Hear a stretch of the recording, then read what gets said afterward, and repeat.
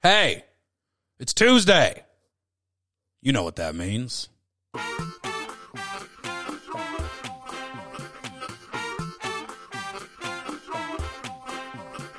It's time for the best and brightest moment of your week.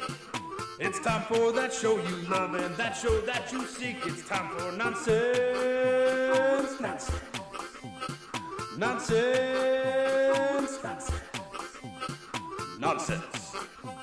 The show. The best damn show you know.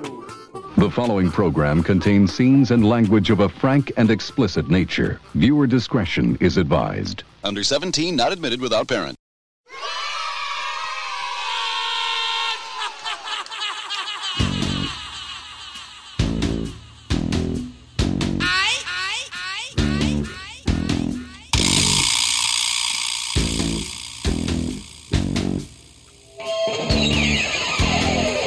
Ladies and gentlemen, welcome to Nonsense the Show! Episode 306, The Real McCoy, Ozzy Osbourne, and a whole lot of pirates. Stay tuned for this crazy train.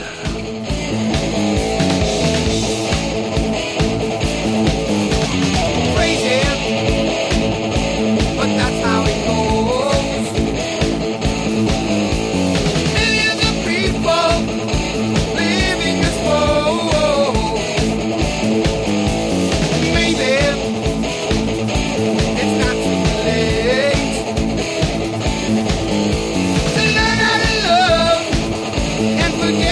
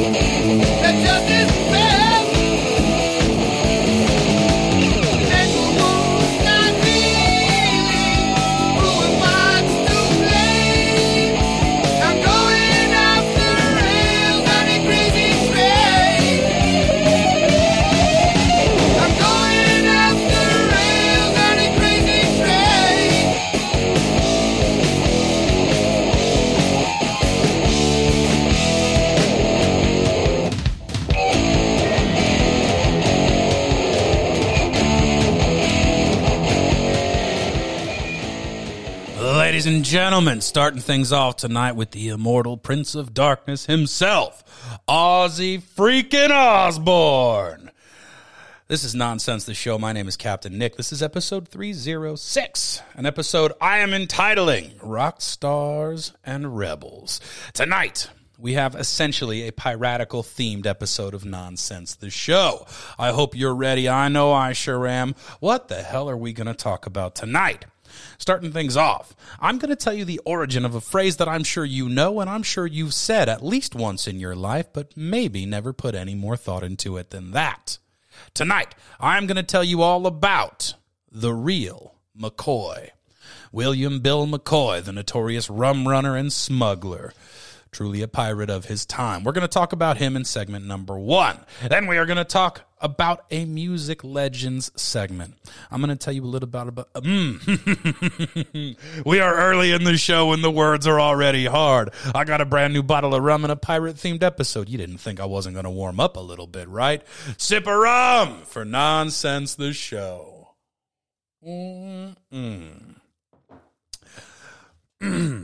Oh, it burns so good. We have a Music Legends segment where I'm going to tell you about the infamous 1984 Bark at the Moon tour. What happens when you put the Prince of Darkness, Ozzy Osbourne, on a world tour with the bad boys of metal? That's right. Well, hair metal. We're going to talk about Motley Crue and Ozzy Osbourne together and what kind of ridiculous, obscene, and disgusting antics did they get up to on that tour. Plus, I'll tell you a little bit of the truth behind the legend of a few of Ozzy's most famous stories. Following that, we'll talk about one of the greatest pirates that ever lived. Very likely the most successful financially pirate of all times. A Chinese pirate who goes by the name of Xing-Chi. She had an absolute pirate empire, and I cannot wait to tell you all about it. After that, we'll dive into entry number 41 in the Captain's Film Institute Film of the Week. Tonight, as is only appropriate when you think about our subject matter, we are going to talk about the Gore Verbinski-directed Johnny Depp, Orlando Bloom, Keira Knightley, Jeffrey Rush, the beginning of an incredible series. That's right, Pirates of the Caribbean, The Curse of the Black Pearl, one of the greatest pirate movies ever made. It's going to be a really fun episode tonight. As I was prepping for this show, I, of course, was diving into the piratical world, which I have not really been into in the last couple of years. It's, stuff I'm interested in, it's stuff I read about, but there's a lot of memories from my time as Captain Nick over the last 10 years or so. One of the memories, especially as it relates to podcasting, is my very first show. Those of you that have been around for a while will remember the terrible audio quality and terrible planning, but debaucherous fun of pirate radio. There was an intro to that song. Now, at the time, I didn't know what I was doing. I'm all self-taught with audio recording and audio editing and all of the hardware and the software and the skill sets and all of that. So early on, I didn't know how to make my own theme music, so I just did what I could. So as I was looking for music for Nonsense the Show tonight, I actually came across the theme song for pirate radio. Well, let me see if I can recreate it for you here tonight. Are you ready for this? Here we go. Good evening, ladies and gentlemen.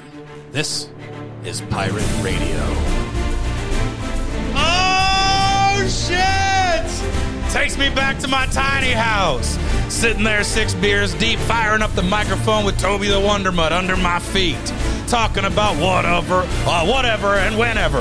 Improvising an hour-long show every single week for several episodes in a row. That was the birth of my podcasting career, something I had dreamed about since I was a kid, being a radio DJ. It's just too bad that's not really a viable career choice anymore. So yeah, that was Pirate Radio. I think those episodes are still available somewhere. I haven't listened to them since I posted them. I'm actually a little bit afraid to go back and listen to them. So if you find them and you decide to listen to them, let me know what you think. You can probably find them on your favorite podcast platform. Certainly you can find them on Apple Podcasts. Okay, talked about that. Boom. Nope, that's not what we did. There we go. All right, ladies and gentlemen, let's go ahead and settle in here. Sip of rum for getting the show going. Here we go. Yummy, yummy, yummy. I got rum in my tummy. Let's dive in to the very first segment of tonight's show, the origin of a phrase that you know and you have heard, but maybe you don't fully understand. When you call something the real McCoy, you are saying it is authentic. It is legitimate. It is what it purports to be. Where did that come from? Who was the real McCoy? Well, I'm about to tell you. As a non-drinker, William Bill McCoy disagreed with prohibition and rationalized his career by remarking, Americans, since the beginnings of this nation, have always kicked holes in the laws they resented. But disregard for the law wasn't his only motivation. Lucrative monetary rewards also enticed the man.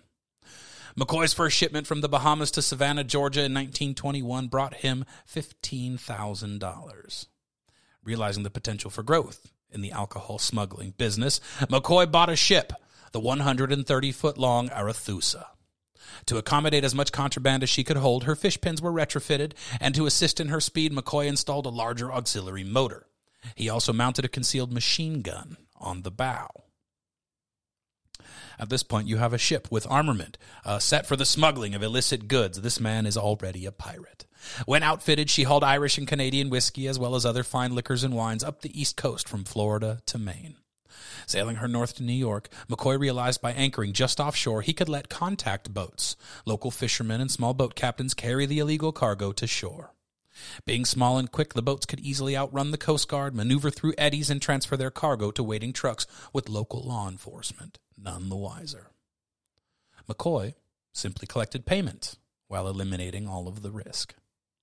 This was the start of the notorious Rum Row, a prohibition phenomenon that included hundreds of boats selling illegal liquor anchored along the eastern seaboard, off Florida and into the Gulf of Mexico.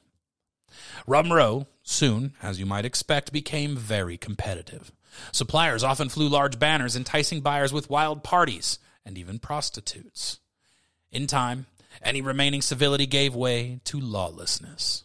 Soon, crews armed themselves to ward off other rum runners who would hijack cargo and sink ships rather than making the run themselves to Canada or the Caribbean. While McCoy was making tons of money, he was also spending it.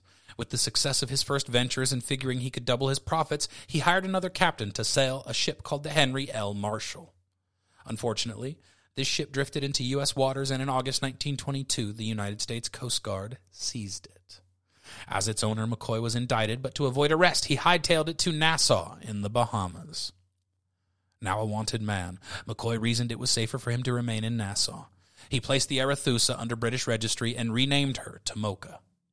He also registered her with the French under the name Marie Celeste, a move made by many American ship owners as protection against seizure, since the Coast Guard wasn't allowed to board a vessel registered under a foreign country unless it wandered into U.S. territorial waters. Next, he added 2 more ships to his fleet and hired captains to sail them, but the inexperienced crew brought great trouble. One ship was seized, and several months later the other was severely damaged in a collision. Sapped by the lost revenues, McCoy found himself on the verge of bankruptcy. To remedy the situation, he stacked the Tomoka with only a half-load of contraband liquor and sailed for New Jersey. Eager buyers snapped up the cargo in just 2 days, which solved his urgent cash flow problem. Over the next few months, he made several more trips, and by the spring of 1923, his reputation as a leading rum runner was restored. Specializing in buying only high-quality whiskey, which he never cut, and having a reputation for fair dealing, the phrase, the real McCoy, a phrase that stands today as a reference to the authentic article, became synonymous with his name. You sell good product. We know we can count on you. You're a man of your word. You are the real McCoy. With cases containing 12 bottles of liquor being hard to handle, he is also credited with inventing the Burlock. 6 straw-wrapped bottles, 3 on the bottom, then 2, then 1, sewn tightly into a burlap bag. Known to the Coast Guard as sacks, they were commonly called hams among the rummies. In his last run of 1923 on one November night, McCoy was 6.5 miles off of Seabright, New Jersey, aboard the Tomoka and unloading the last of his cargo, when the Coast Guard cutter Seneca hailed his ship. While there is some discrepancy between McCoy's account of what happened next and that of the Coast Guard, Rum Wars at Sea gave this description. Agents in cooperation with the Coast Guard put into effect without warning the principle of search and seizure beyond the 3-mile limit, realizing the likelihood of legal complications. The cutter Seneca arrived near Tomoka at daybreak and found the schooner riding placidly at anchor. The ship was first boarded by agents, and as soon as they were on board, a fistfight developed in which all hands took part. The agents, though badly beaten up, were able to search her and found 200 cases of whiskey, remaining from an original cargo of 4,200. Then, Tomoka got underway with the agents on board. Seneca ordered her to stop. When she disregarded this, the cutter sent 2 shots screaming across her bows with the desired result. She was then boarded by a larger group of Coast Guardsmen from Seneca and seized. So he gets confronted by the Coast Guard. He gets boarded. A fistfight ensues in which the entire crew is battling on the decks of the ship. And then he decides, let's get underway. If we get these guys away from their mothership, they're going to be much easier to defeat. And so he tries to kidnap a crew of Coast Guardsmen. That is one ballsy pirate. The real McCoy's rum-running days were over. And while Britain later protested the seizure, it was held valid and Tomoka was auctioned off just 2 years later. McCoy remained free on bail until 1925 when he served 9 months in jail. But a sympathetic warden allowed him to spend most of his time in a hotel where he was free to come and go as he pleased. Upon release, he found that big syndicate competition was too much for him, so he sold his ships and retired to Florida. He claimed legal fees ate up most of his savings, but he lived comfortably and never had to work again. McCoy died of a heart attack from complications of food poisoning upon his boat, the Blue Lagoon, in Stuart, Florida, on December 30th, 1948. He was 71. Prior to his death, McCoy commented on his rum runner days. There was all the kick of gambling and the thrill of sport. And besides these, there was the open sea and the boom of the wind against full sails, dawn coming out of the ocean, and nights under the rocking stars. These caught me and held me most of all. I was a modern-day pirate who did his business and did it well. Sip of rum for the real McCoy. All right, ladies and gentlemen, let's see what we're doing next here, huh? Let's see what we're doing next. Let's go ahead and dive into this week's edition of the Schmoop Song. The Schmoop Song, of course, is a tune selected by my beautiful girlfriend, Maggie. Hey, Maggie, how you doing? This is one I'm actually kind of excited about. Let me just go ahead and dig it up here.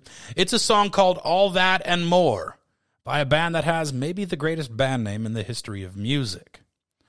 It's called Rainbow Kitten Surprise. Hope you guys enjoy. See you on the other side of this musical break.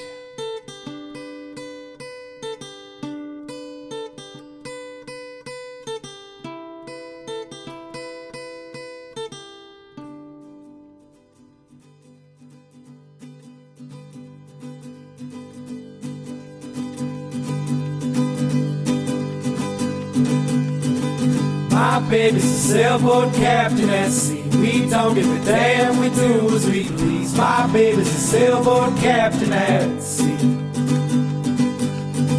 My gal is a good one, tells me she's mine. Wish I was better looking, baby, don't mind. My gal is a good one, tells me she's mine. All I ever wanted was to make you happy, give you a truth. Anything to make you love me, any more than you do.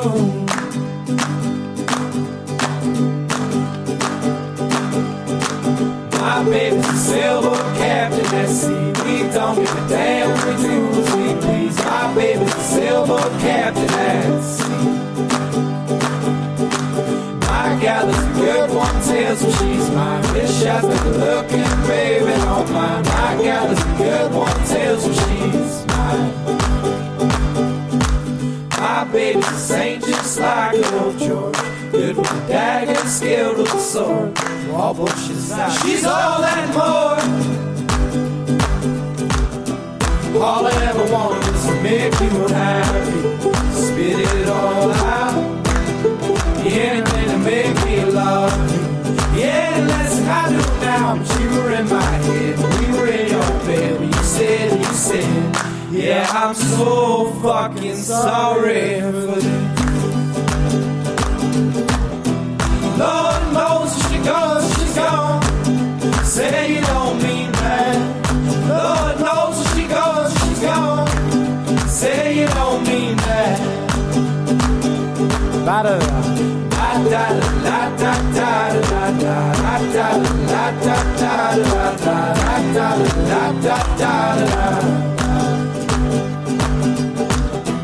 All I ever wanted was to make you happy, give you the truth. Anything to make you love me, any more than you do. My baby's a sailboat captain at sea. We don't give a damn, we do as we please. My baby's a sailboat captain at sea. That was Rainbow Kitten Surprise. Hope you guys enjoyed that. That was a beautiful, melodic, soothing, and lovely, lovely song. And with that mindset, we are going to dive right into the next segment of the show in our Great Music Moments series. This totally fits the theme of the song we just did. No, it doesn't, not at all. This is the Bark at the Moon Tour. What do you get when you put the Prince of Darkness and Motley Crue on the same tour at the peak of their legendarily debauchous and prolific party power?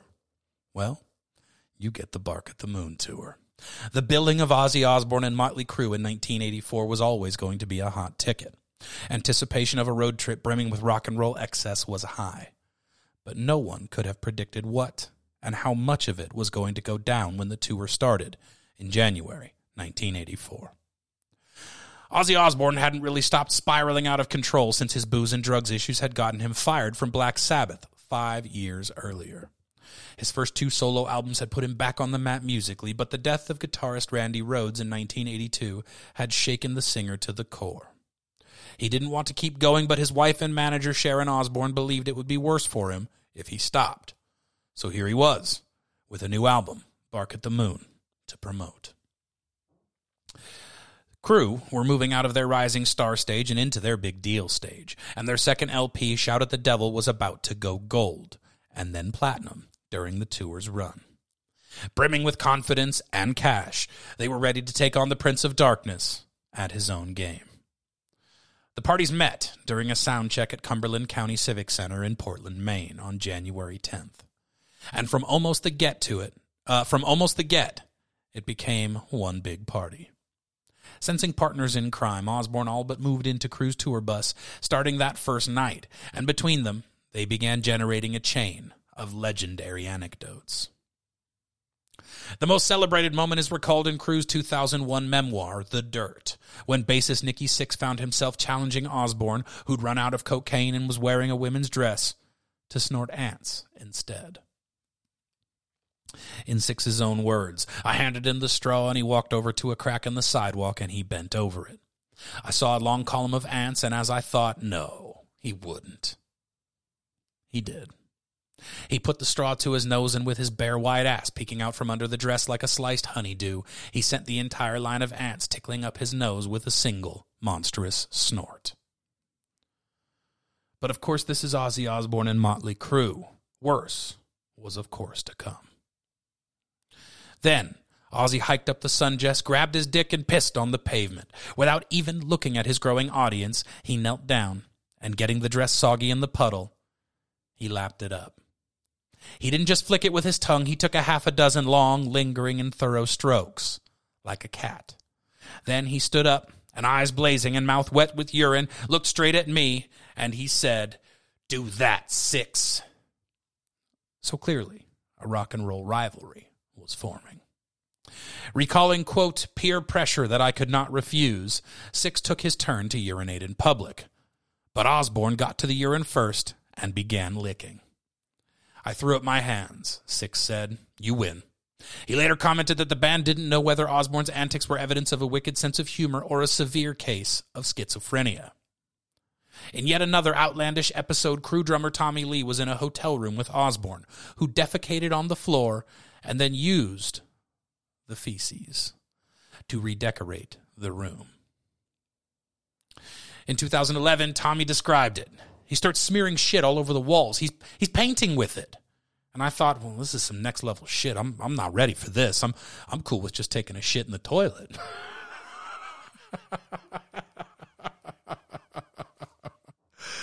A series of further reported but unconfirmed events included the time Osbourne, Lee, and Vince Neil were arrested after lying drunk on a freeway, and another time when Neil and Osbourne stole a car before trashing it and abandoning it. Plus, Tommy Lee is said to have punched a fan who gave him the news that his girlfriend was the centerfold in the latest edition of Playboy. And later, Neil's gold and platinum discs were smashed by his girlfriend, who'd seen a picture of him cavorting with another woman. Meanwhile, Nikki Sixx was advised to seek addiction counseling after falling out of a plane and smashing his discs and a bottle of whiskey in front of actress Demi Moore. On the last night of the tour, Osbourne's band attempted to sabotage Crue's set with flour and custard bombs. Motley Crue retaliated with similar missile attacks and by flashing the audience. Meanwhile, Osbourne's guitarist Jake E. Lee had lived through a memorable time for different reasons. Hired after Rhodes' death, he was constantly taking flack from angry fans. I got a lot of support, but I also had a lot of Randy Rhoads rules you suck, he said in 2013. Randy's gone, and it's not like he's gone to go play in some other band. He's just gone. So either you guys want Ozzy to hang up his coat and call it quits, or cut me a little slack. But all the way through Ozzy, there was always a faction of you suck, Randy rules.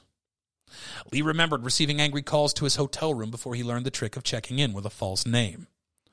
Some guy would find out what room I was in and go, "You suck, I should have gotten the gig." And then he'd start playing guitar over the phone to me. I never really got to respond to any of them, which is what really pissed me off. Speaking in 2010 on the occasion of Osbourne and Crue hitting the road together again, Nikki Sixx recalled the 1984 experience as, quote, "a blast, and some of the best times of my life." Osbourne remembered that every night there was something crazier than the night before. "I remember being arrested for being drunk and disorderly in a public place. I came out of the jail at 7 in the morning and Crue were all waiting outside with the bus. Come on, Oz." It just carried on. Now, as I was writing this story, really the whole idea was to focus on Ozzy, and of course Crue is there, and they do all kinds of crazy things. And I thought it would be nice to talk a little bit about some of the more famous Ozzy Osbourne stories. There's one in particular that I think is very important that we discuss. This is what I'm calling the bonus part of this segment. When Ozzy Osbourne dies, hopefully several decades from now, his obituary will touch on a great many things. It'll focus on the pivotal role he played in the creation of heavy metal as a member of Black Sabbath, the brilliant music he made with guitarist Randy Rhoads in the early 80s, his battles with substance abuse, and how his MTV show The Osbournes helped launch a new era of reality television. But right now, here on Nonsense the Show, it's time to set the record straight on the most famous Ozzy Osbourne legend of all: biting the heads off of small-winged creatures. Rock and roll legend says that he has officially chomped down on 3 of them: 2 doves and 1 bat. Let's start with the first victims, the doves. The year was 1981. Osbourne's solo career following his departure from Black Sabbath was beginning to thrive. The classic rocker and his wife/manager Sharon decided to pull a fun stunt at CBS Records' executive meeting in Los Angeles. Ozzy carried 2 doves into the room under his coat. The plan was that he would release them into the air at an appropriately celebratory moment. But then, as Ozzy later told a journalist, "It was this board meeting and I started getting bored." So to liven the atmosphere and alleviate his boredom, he pulled out one of the doves and bit its head off. And then, after waiting a few moments to let his actions sink in for the room, he did the same thing with the second dove. Needless to say, the record executives were not amused. The following year, on January 20th, 1982, there was the infamous incident at the Des Moines Veterans Memorial Auditorium where he bit the head off of a live bat during a concert. The unfortunate episode, which occurred just over 40 years ago, lasted just a few seconds, but it generated news around the world and a lingering effect that still exists today. Osbourne had been on the road for well over a year when he arrived in Des Moines for the infamous show. During that time, he developed a ritual where he'd pummel the audience with raw meat, and they'd chuck back whatever insane things they could sneak into the venues. I always liked old movies that used to have these custard pie fights, Osborne explained in the documentary The 9 Lives of Ozzy Osbourne. It gave me this idea to throw, instead of pie, bits of meat and animal parts into the audience. I thought it was hilarious. They'd throw back sheep testicles, live snakes, dead rats, all kinds of things. Someone once threw a live frog onto stage. It was the biggest frog I'd ever seen, and it landed on its back. Something about that last sentence just feels very childlike to me. Someone threw a live frog once. It was really big, and it landed right on its back.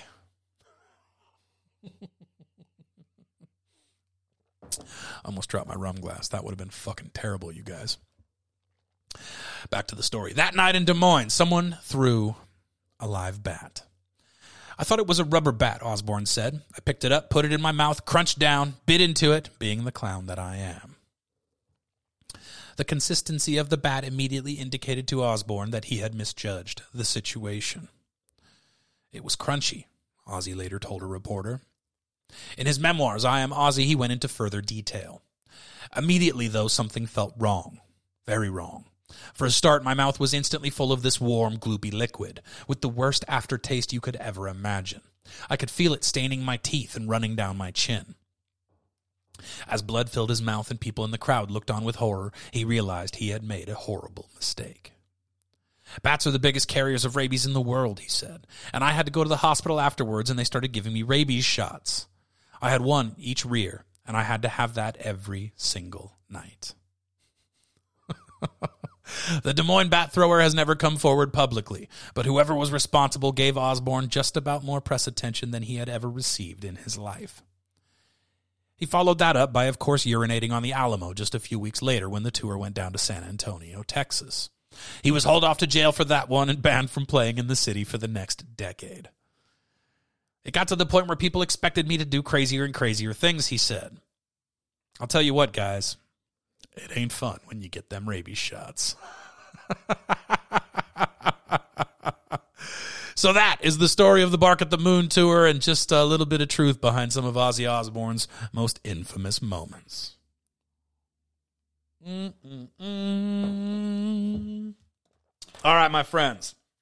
Let's see what we got going on here. I'm pretty light on music tonight, so we're just going to dive right into the next story. How do you feel about that? It doesn't matter. I can't hear you anyway. You're listening to this after I record it, so we're doing it whether you want to or not. As regular listeners of Nonsense the Show, we'll be able to tell you segment number 3 of the show is always what I call the main event segment. This is the headline story of the episode. We're going to dive in tonight to an entry into the Great Pirates series. This is the story of Qing Shi, the most successful pirate in history. At the dawn of the 19th century, a former prostitute from a floating brothel in the city of Canton was wed to a man called Chang I, a fearsome pirate from a storied pirate lineage who operated in the South China Sea in the Qing dynasty. A year after their marriage in February 1802, Chang's cousin was captured and executed by Nguyen forces in the town of Jinping, on the border of Vietnam and China. Chang quickly took over his cousin's fleet after his death and sailed back to the Chinese coast. What followed was a period of infighting among the pirates near the Guangdong coast, but with the help of Qing Shi, who was a capable consolidator and organizer, Chang was able to unite the pirates into a confederation through the signing of an agreement in July 1805, in which each pirate leader agreed to sacrifice some of his autonomy for the greater good. The confederation consisted of 6 fleets known by the color of their flags: red, black, blue, white, yellow, and purple. Chang commanded the biggest fleet in the confederation, the Red Flag Fleet. Though the name under which we now know this fearsome female pirate, Qing Shi, simply means Chang's widow, the legacy she left behind far exceeds that of her husband. There we go. Following his death, she succeeded him and commanded a fleet of over 1,800 pirate ships, an estimated force of 80,000 men. This was a true pirate army. Just to give you a little bit of a comparison, the famed pirate Blackbeard commanded 4 ships and 300 pirates within the same century as Qing Shi. As a result, Qing Shi is known as one of the most successful pirates in known history. Let's go ahead and just put those numbers into context one more time. Blackbeard, the famed and feared Blackbeard, 4 ships, 300 pirates. Qing Shi, 1,800 ships and 80,000 men. I mean, that's the difference between a millionaire and a billionaire at that point. It's not even comparable. Her husband, Cheng I, was a formidable commander of the Red Flag Fleet. He had managed to unite the many rival Chinese pirate organizations after he married a 26-year-old Qing Shi. She, of course, was participating fully in her husband's piracy. The story goes that Cheng sought his bride out due to her reputation as a shrewd businesswoman. Qing Shi apparently used the secrets she learned as a prostitute to wield power over her wealthy and politically connected clients. There are no primary Chinese sources to support this tale, but Qing Shi's financial savvy certainly became undeniable over the course of her career in piracy.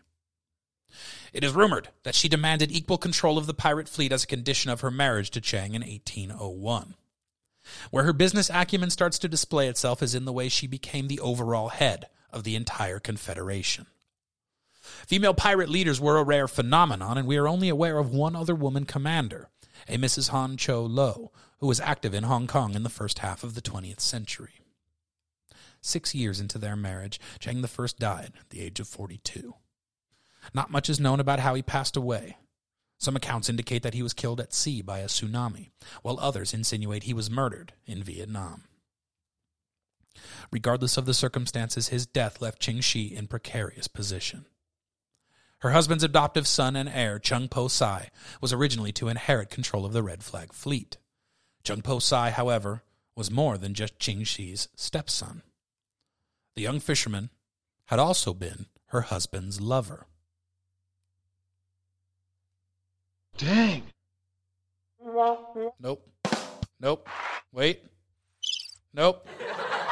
Thought I had a gasp. Sorry. Though a sexual relationship between an adoptive son and his father may seem unusual, the adoption itself was not entirely out of place. Unlike in the West, adult adoption was often practiced in China in order to establish a kinship basis for further interaction, particularly of a business or discipleship sort. Cheng adopting an adolescent fisherman's son was not too out of the ordinary. Within weeks of Cheng's death, Qing Shi had taken Chung Po as her lover as well, eventually solidifying the relationship through a strategic marriage. This was her main rival, and she neutered his claim immediately by engaging in a relationship with him. Chung Po would officially head the Red Flag Fleet, while Qing Shi took the big chair at the head of the entire Confederation and overall operations. As a woman in command of a huge pirate fleet, Qing Shi had her work cut out for her. Pirate vessels often had few women on board, but it is not clear to what extent they were or were not practicing pirates. Unlike in the West, in South China there was no stigma attached to women being on board a ship or being bad luck for a ship. Nevertheless, it would not have been easy for anyone, much less a pirate's widow, to control so many strong-willed outlaws. An East India Company employee named Richard Glasspool was captured by Qing Shi's pirates in September 1809, and he was held until December of that same year. In his account of the ordeal, he estimated there were 80,000 pirates under her command, some 1,000 large junks and 800 smaller junks and rowboats. Qing Shi unified her enormous fleet of pirates using a code of laws. This code was strict and stated that any pirate giving his own orders or disobeying those of a superior was to be beheaded on the spot. You have to rule with an iron fist with that many strong-willed outlaws under your command. The code was particularly unusual in its laws regarding female captives. If a pirate raped a female captive, he would be put to death. If the sex between the two was consensual, both would be put to death. There are further accounts of Qing Shi's code that state that if a pirate took a captive as his wife, he was required to be faithful to her. Whatever they thought about her, it does seem clear that the pirates respected and obeyed her authority. The Red Flag Fleet under Qing Shi's rule went undefeated, despite attempts by the Qing dynasty officials, the Portuguese Navy, and the East India Company to vanquish it. After 3 years of notoriety on the high seas, Qing Shi finally retired in 1810 by accepting an offer of amnesty from the Chinese government. At the time of her surrender, she personally commanded 24 ships and over 1,400 pirates.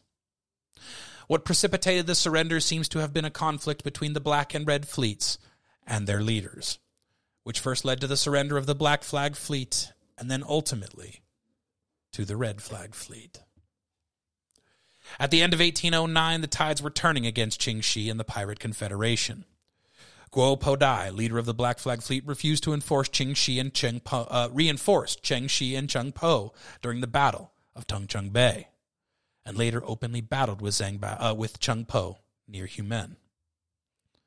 I imagine that giving mounting pressure from the outside for their suppression and the internal loss of cohesion, Qing Shi simply realized that the time had come to make a deal for herself and finally give up her piratical ways. On April 20th, 1810, Qing Shi and Cheng Po officially surrendered. Their tally was 17,318 pirates, 226 ships, 1,315 cannons, and 2,798 assorted weapons.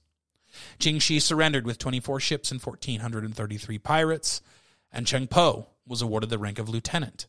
He was also allowed to retain a private fleet of between 20 and 30 ships.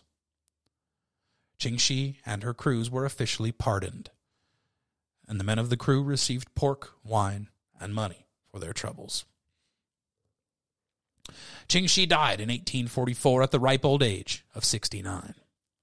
The legacy she left behind from the time of her rule has penetrated popular culture.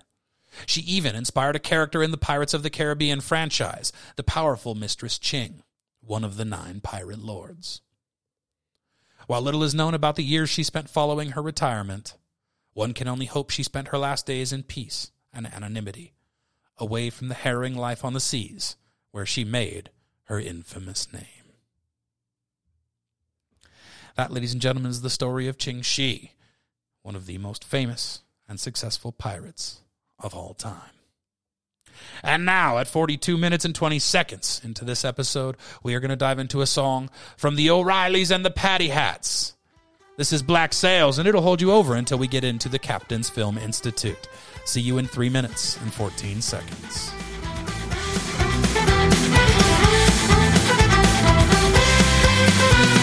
The time has come for you to face the darkest fears. Screams of agony are ringing in your ears. Dire frenzied slaughter on the battlefield. Nowhere for you to hide tonight, your fate is sealed. Out of the darkness, we came with cannons raging and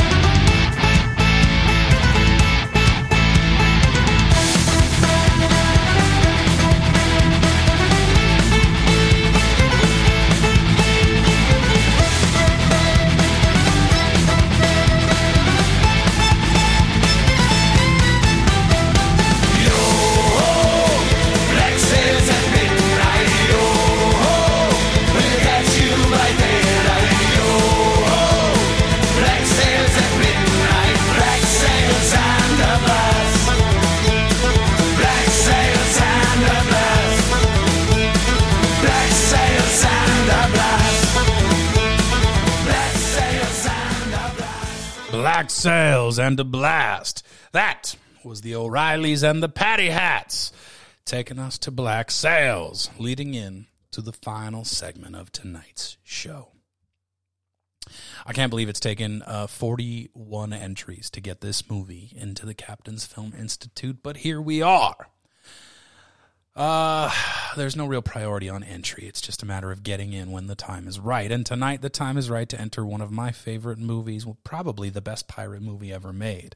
I'd be happy to be proven wrong on that if you can, though I think we all know you cannot. Ladies and gentlemen, released in 2003, directed by Gore Verbinski, starring Johnny Depp, Keira Knightley, Orlando Bloom, Jeffrey Rush, based on my favorite Disneyland ride in the history of Disney. This, ladies and gentlemen, is Pirates of the Caribbean, The Curse of the Black Pearl. A synopsis, pulled from IMDb, reads as such. Pirates of the Caribbean is a sweeping action-adventure story set in an era when villainous pirates scavenged the Caribbean seas. This roller coaster tale teams a young blacksmith apprentice, Will Turner, with an unlikely ally in the rogue pirate known as Jack Sparrow. Together they must battle a band of the world's most treacherous pirates, led by the cursed Captain Barbossa, in order to save Elizabeth Swan, governor's daughter, and the love of Will's life, and recover a lost Aztec treasure that Jack Sparrow seeks. Against improbable odds, they race toward a climactic confrontation on the mysterious Isla de la Muerta.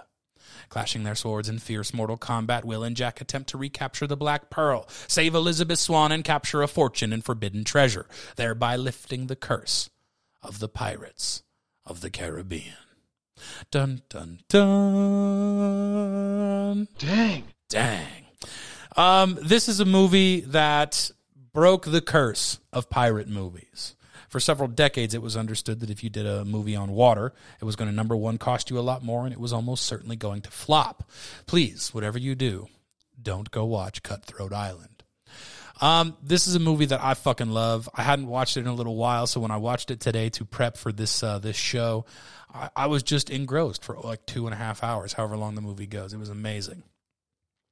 As you guys know, on the Captain's Film Institute, we always pick a favorite character, a favorite scene, and a favorite line. First of all, favorite character.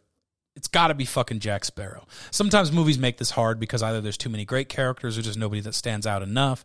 This is easy. It's Jack Sparrow. This movie belongs to Jack Sparrow. This series, what do you call it? This series of movies belongs to Jack Sparrow. Jack Sparrow, Jack Sparrow, Jack Sparrow. He's it. Barbossa is a close second. I like Barbossa. He's a lot of fun, but he's no Jack Sparrow, so Jack gets it. Favorite scene. There's a couple choices for this. This is a movie that's chock full of great scenes. Pick one, and you're probably right. The one that I think stands out to me is it's going to be Jack Sparrow's introduction. He's majestically standing atop his mast with the sun in the background, the sea lapping at his hull, and then as the camera pans out, he jumps down, and there's water aboard the boat. A tiny, run-down little skiff. He bails the water out, pays tribute to the executed pirates at the entrance to the Port Royal Harbor. And then, as he sails into the harbor, you see only the response of the people there working on the docks. Pan over to Jack, standing atop his mast again, looking majestic as he steps off the dock because his boat is sinking. He speaks to the harbor master, pays his 3 shillings to not leave a name, and then steals the harbor master's purse on his way past. It tells you everything you need to know about Jack Sparrow, the character, right away, without really any speaking, without any words. It's pretty remarkable. It's a very, very well done scene. Although, to be honest, the entire scene from the introduction of Jack Sparrow until he meets Will Turner, essentially, is just a really, really phenomenal piece of film. Lots and lots going on, really good stuff. The other scene that I would have chosen as a favorite scene is in that same little beginning segment, is Jack going down to the docks, inspecting the interceptor, and discussing the Black Pearl with the 2 redcoat guards. Very funny scene, really, really good stuff. Again, really displays what kind of character he is and what he's all about right away and very, very, very clearly. Favorite line. There were 2 choices for this one as well. The first of which is one that I've uttered many, many times, typically not in states where I'm clear-headed as I should be. One of them I might be uttering very soon tonight if I keep on this way. Sip it wrong. But why is the rum gone? Phenomenal line. It's one I've had shouted at me lots of times as well. Go figure. Bonus choice. The backup choice would be when Jack and Will go to Tortuga, find Josamy Gibbs and wake him up with a splash of water while he's napping with his pig friends. Josamy wakes up without even opening his eyes. Curse you for breathing, you slack-jawed idiot. And I just really think that's a great insult, so that's what I went with. Now, let's dive into some fun facts I found about this particular movie. I've got about 6 pages of them, so we're not going to read them all, but we're going to go through and pick my favorites. Johnny Depp, while he was filming this movie, wore contact lenses which served as sunglasses so that he wouldn't have to squint into the sun all the time. I didn't know that was a thing. That was kind of interesting to me. According to the screenwriter's commentary on the DVD, Will Turner is the best swordsman in the film, followed closely by Barbossa and Commodore Norrington, who are evenly matched, and then Jack being the worst. According to the DVD commentaries, Jeffrey Rush has a theory that people watch the screen from left to right, just like when they read a book. Therefore, he tried to be on the left side of the screen as often as possible. He was particularly intent on doing this in scenes that he shared with the Monkey and with Keira Knightley, because he didn't think anybody would look at him otherwise. I mean, it's a savvy move. That's a man who knows his filmmaking. With the Captain's Film Institute, we always like to find moments of improvisation. I found a really unique one in this film. At around the 1 hour and 30-minute mark in the movie, the monkey, called Jack, is seen smiling when Barbossa thanks him specifically after he returns the Aztec coin. In the special features on the DVD, it is revealed that the monkey did this purely by chance. It was not planned out. They didn't expect that to happen. He handed the coin back. He let out a smile. They captured it on film. It made for a memorable moment. Some more improv. Johnny Depp improvised Jack Sparrow's famous catchphrase, "Savvy?" And basically, anytime you hear Jack Sparrow talking about eunuchs, that was also improvisation by Johnny Depp. A little historical fact. The East India Company, the real-life counterpart of the film franchise's East India Trading Company, really did brand pirates with a P. But instead of being put on their forearm, it was put on their forehead. This is the 10th highest grossing film franchise in the history of movies. Take that for what you will. Here's an interesting one. We always like to look at alternate casting, and we have a few really interesting ones as we go about this movie here. Robert De Niro was offered the role of Captain Jack Sparrow, but he declined, thinking that the movie wouldn't do well because so many other pirate movies had failed. After he was proven wrong, he accepted the role of Captain Shakespeare in the movie Stardust from 2007. What about some other alternate casting options? Well, when casting the role of Will Turner, it was down to 2 people. Gore Verbinski had to choose between Orlando Bloom and Heath Ledger. He chose Bloom because he had heard he was in the Lord of the Rings trilogy, and he felt that would be a more bankable choice. Ted Elliott and Terry Rossio, the writers of the movie, said that they wrote the script in the early 1990s, and Steven Spielberg got his hands on it. Spielberg wanted to direct the film himself, with Bill Murray, Steve Martin, or Robin Williams playing Captain Jack Sparrow. Unfortunately, Disney did not give permission to make the film. But can you imagine what this movie would have been like if it had been made in the 90s with Bill Murray, Steve Martin, or Robin fucking Williams? Talk about a missed opportunity, huh?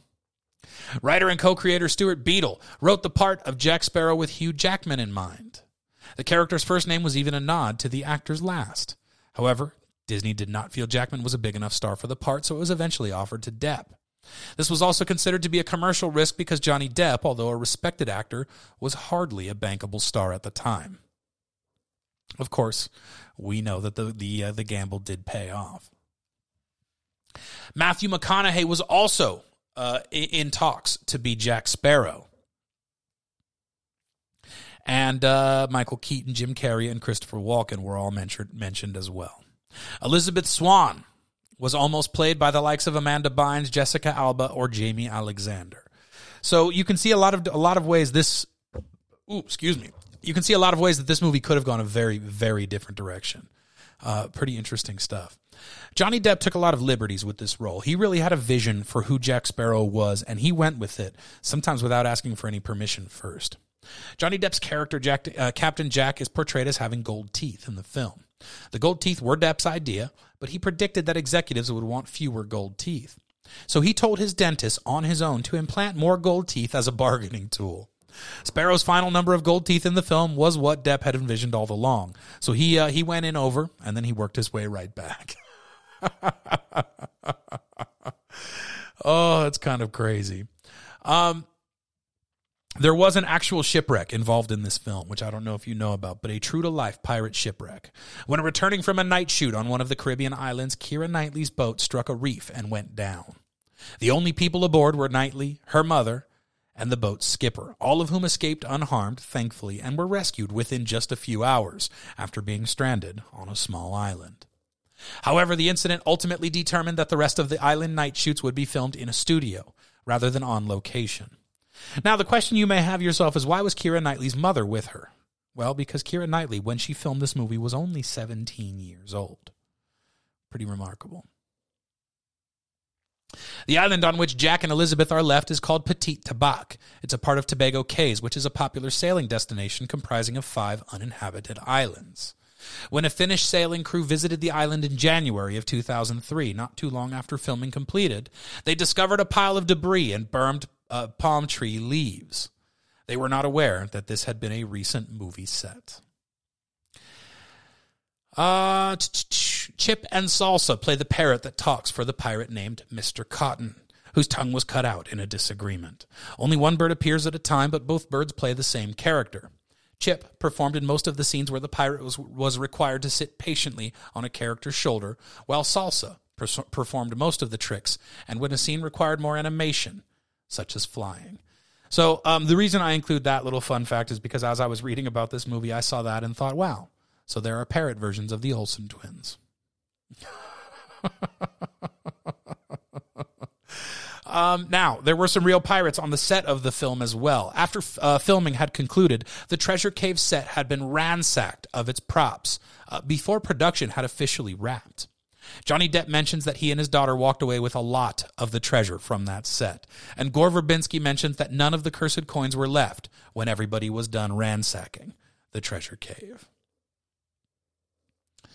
Researching pirates early on, Johnny Depp discovered that in their day they were regarded as rock stars. This led him to his now famous interpretation of Jack Sparrow as an 18th century Keith Richards. At the first read-through of the script, Depp surprised everyone with his broad portrayal, as it wasn't anything close to what they expected. Disney executives were initially resistant, thinking the character was either drunk or gay, with Disney CEO Michael Eisner concerned that Depp was, quote, ruining the film. Which, of course, he did not do. He spawned a franchise that is still running well to this day. Jeffrey Rush was adamant about choreographing and practicing the sword-fighting scenes to the point that the stunt team would become sick of dealing with him. Likewise, Depp believes Sparrow to have a Muhammad Ali approach to sword fighting, keeping his arms down and letting his opponent come to him. Least amount of energy used for the maximum level of results is the character's general thought on most things. I have seen this movie 25 times at least, probably a few more than that. There are some things I have never mentioned that I learned about while I was researching this film. Gore Verbinski mentions that there are so many flubs in the film because they were working on such a tight schedule that most people still, to this day, haven't noticed. He said there are several shots that have crew members in frame and that no one, to his knowledge, has pointed out before. There were even moments in the filming where Gore Verbinski would purposely frame Johnny Depp out of a scene, since his performance as Jack Sparrow was much too strong. Final thoughts here as we close out the episode, close out the Captain's Film Institute here.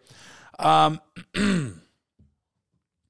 CGI in this film really, really holds up. I mean, you're talking 20 years later, and this movie has better CGI than a lot of what we see today, as far as fitting the theme and the feel of the movie. This is one of those movies that has a lot of humor, has a lot of fun, that's paired with some good spookiness, some good action scenes, a little bit of a love story going on. It's got a little bit of everything. Without question, it's one of the greatest pirate movies in history, if not the greatest. That's it. That's it. There we go. That's the end of the Captain's Film Institute. Ladies and gentlemen, Nonsense the Show, episode 306 at 1 hour and 32 seconds. I'm so glad you decided to join us today. Thank you so much, as always, for coming to Nonsense the Show. If you enjoy the show, support us on patreon.com/Nonsense the Show. Every dollar helps. Beardandbones, gmail.com. Beard and Bones, Instagram. Thanks so much. See y'all next time. I love you. Bye-bye now.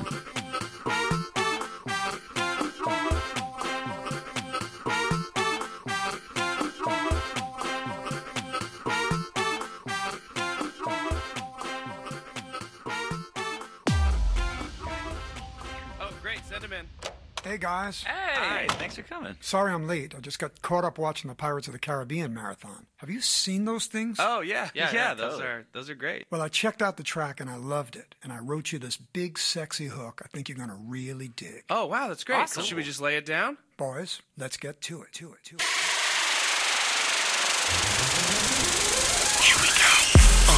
Lonely Island, Michael Bolton.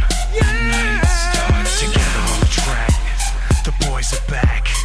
The night starts now. Night starts now, baby, roll with us. Chicken snapping at the neck when we rolling up. Blow through the doors, ain't no holding up. Black card at the bar like I gives a fuck. Ladies shifty eyed when we walk into the set. Fuck the fellas looking jealous, play the back and get wet. Me down in my waist, shank in my sock. You either get cut, get stuffed, or get shot. This is the tale of Captain Jack Sparrow. Pirates so brave on the seven seas. What? A mystical quest to the island of Tortuga. Raving like sway on the ocean breeze. Yeah, that was kinda weird, but we're back in the club. Buying up the bar so the groupies show us love. Motherfucking Iceman, I'm the top gunner. Heater on blast, I'm the #1 stunner. Watch it, girl, cause I ain't your Mr. Nice Guy. More like the meet you, take you home and fuck you twice, guy. All dressed up with nowhere to run. I know I make you feel crazy. Now back to the good part. He was born, he yearned for adventure. Oh, Captain Jack, giving them what for. He's the pauper of the surf, the jester of Tortuga.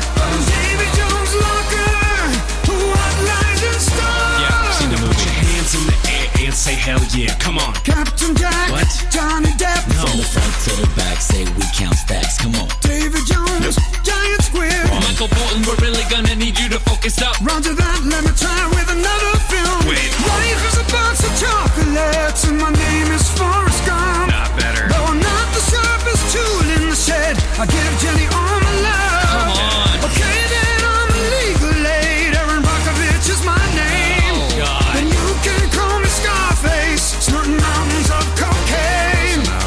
You cockroaches want to play rough? Okay, I'm reloaded. This is the tale of Tony Montana. Cubano flame with Miami love. On a face-head white, a room is polluted. This whole town's a pussy, just waiting to get fucked. Turns out Michael Bolton is a major cinephile. You complete me.